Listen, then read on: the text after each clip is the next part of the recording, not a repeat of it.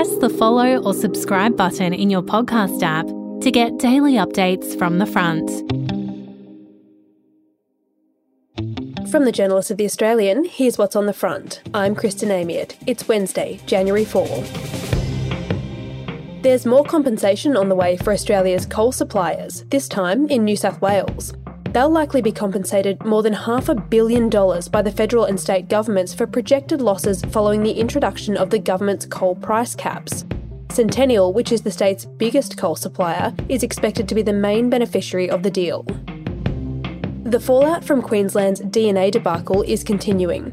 Today, it's come to light that Queensland police are routinely failing to take forensic reference samples from individuals accused of serious crimes. That means vital samples haven't been uploaded to the National DNA database, and crimes across the country could be going unsolved as a result. The Pink Test celebrates its 15th anniversary today, with Australia's men's Test cricket team taking on South Africa at the SCG. The test was established by former fast bowler Glenn McGrath to raise funds for specialist breast care nurses across Australia. We soon realised there was not enough of the nurses out there. That's why we launched the McGrath Foundation. We now have 193 nurses, and they've supported over 118,000 families, individuals going through breast cancer, and hearing those numbers just blows me away. The Pink Test has since become one of the biggest charitable sporting matches in the world. Plus, in today's episode, why Ukraine, Europe and your power bills aren't playing nice.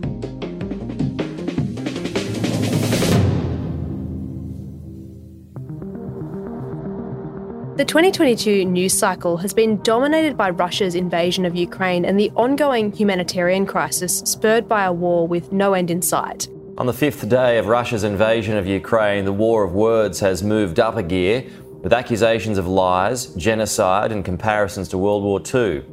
It's also triggered a global energy crisis that's left Australians scrambling to cover ballooning energy bills. Tikki Fullerton is editor-at-large of the Australian Business Review, and she joins me now. Tikki, let's take it back to basics. How does a war in Ukraine result in a global energy crisis? Well, Kristen, I think this global energy crisis is quite complicated, and I think Ukraine has added to an existing crisis, which makes it doubly complex, if you like. Before the Ukraine crisis happened, there was a major problem in Europe, and that was to do with the speed of energy transition. And in fact, it is a really good case study for Australia to look at, given what the government has decided to do now. But basically, the wind didn't blow, and the sun never shines anyway, but the wind didn't blow. So suddenly, Europe had hollowed out its fossil fuels, in particular coal, and that led to very high prices. That was then exacerbated by this invasion of Ukraine by Russia, because Russia supplied vast quantities of gas directly to Europe and all the way to the UK. So you then had a situation a bit like we've got with Australia and with China. We put so many of our eggs in one basket with China, and then we had tensions with China, and everyone went, oh my goodness, what are we going to do about that? This was the situation with Europe. And because Europe, obviously, the weather gets so incredibly cold, to have all your eggs in that basket and then suddenly find that your enemy is supplying you with gas created this incredible rush for gas and any kind of actually energy generation from around the world. And that just ricocheted throughout, creating this global crisis here. As you said, this is a good case study for Australia. So what has been the fallout for us here? Well, Labor came into power with this huge endorsement about doing something at last about climate change and really pushing energy transition. And it is doing that, on steroids. Obviously, the issues we're tackling, the issues we're dealing with are difficult. And one meeting is not going to solve every problem in the energy system. However, I am pleased that state and territory energy ministers have come together with me in a very cooperative and constructive way and taken material and positive steps forward to help us manage this crisis today and to avoid further crises into the future. And I guess the big question that business has was that even with Labor's policy, until this latest legislation has come through in December, gas was supposedly the transition fuel. Coal was going to go down. Gas was going to be the firming power. It was going to sit in this thing called the capacity mechanism, which was a system set up to make sure that you've got firm power, reliable power, like hydro, like batteries, and gas peakers, to back up your renewable energy when the sun doesn't shine and the wind doesn't blow. Now, the government has done a couple of things. One is that it's now no longer allowing gas in that sort of firm power club, if you like, which I think is quite risky. The second thing that's happened is that the government, because of these escalating home energy bills, has come through and it's put a full-on cap of $12 into the wholesale gas market. Prime Minister Anthony Albanese has ordered New South Wales and Queensland to introduce their own coal price caps and recall parliaments to enact them. That's one thing.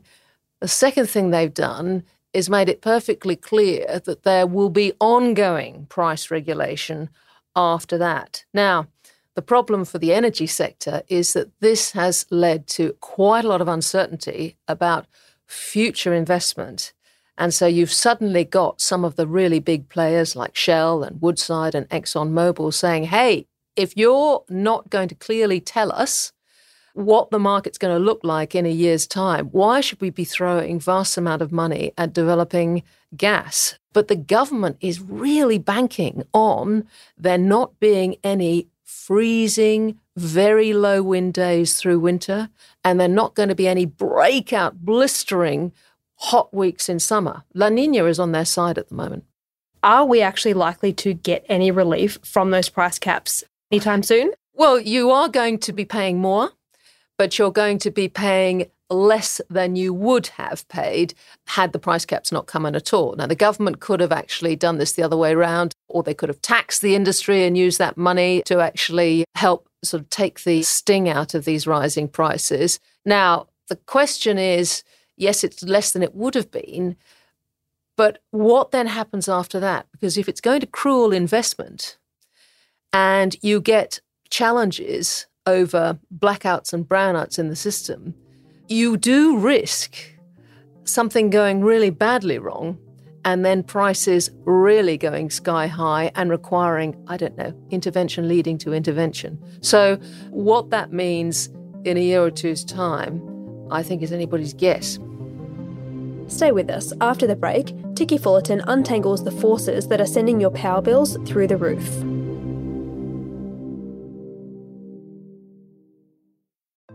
Hey, I'm Felicity Harley and I host Healthyish, where we chat to experts, influencers and people in the know from around the globe to arm you with the knowledge to make healthier decisions for your mind, body and soul. I think if we're going to be focusing on health, like sleep is probably the biggest component of that. I think sleep is the cornerstone. Like choose the harder option, because I've never woken up and gone, I regret that run that I went at 4 a.m. I've never done that. Search for Healthyish and Extra Healthyish wherever you get your podcasts.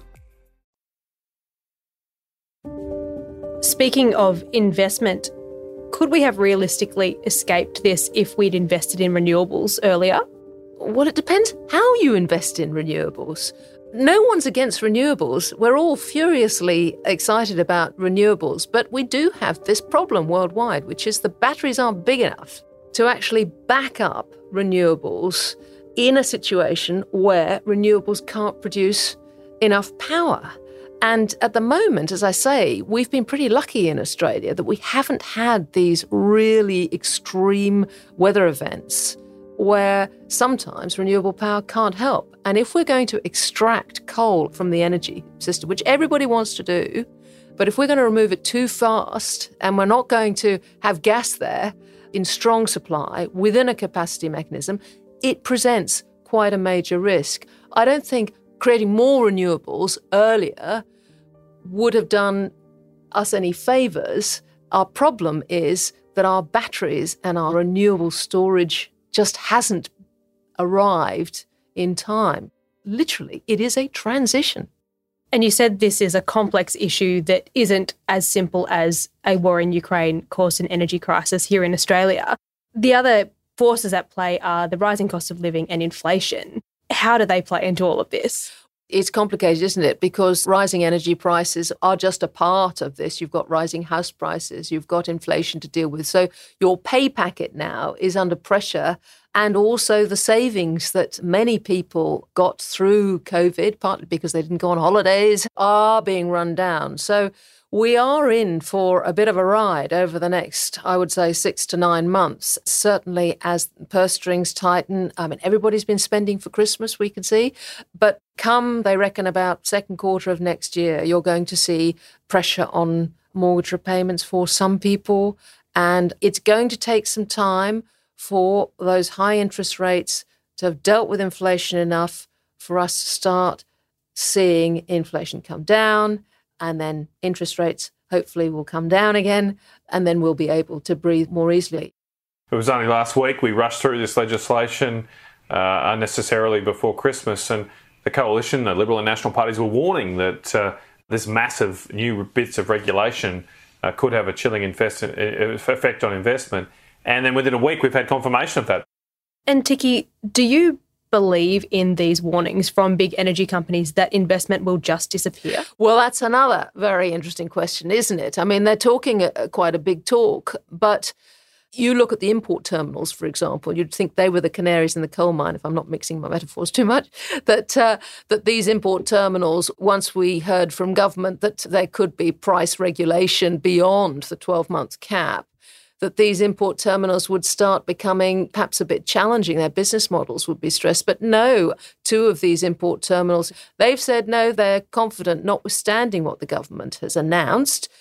Now, Andrew Forrest, Squadron Energy, his Port Kembla plant, they'd like to see reasonable priced gas, the sort of controlled pricing that the government is after in a year's time, because they want to have that gas come down from Queensland, if you don't mind. So they'd like to import gas from Queensland at, quote, reasonable prices so they can make a bit of money with their import terminal. Now, that's all fine, but there's a big run on the gas in Queensland because there's no gas coming out of Victoria, and we don't know about Narrabri in New South Wales. And the risk is that a lot of the free gas in Queensland will simply run out.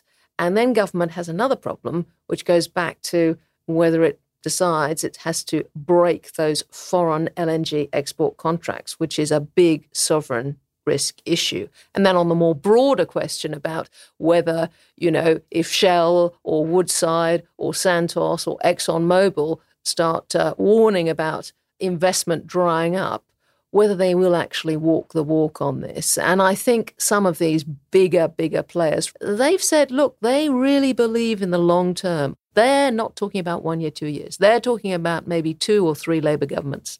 That's how they see it. And then maybe the rules will change again. Tiki Fullerton is Editor-at-Large of the Australian Business Review. You can read all our journalism anytime at theaustralian.com.au.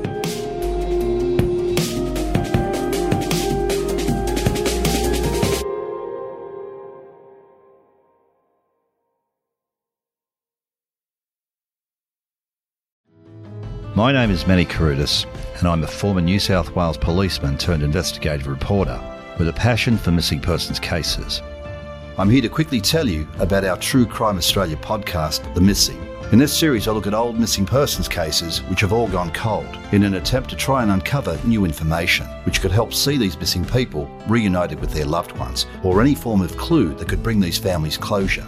The Missing is available now wherever you get your podcasts, and early and ad-free on CrimeX Plus on Apple Podcasts.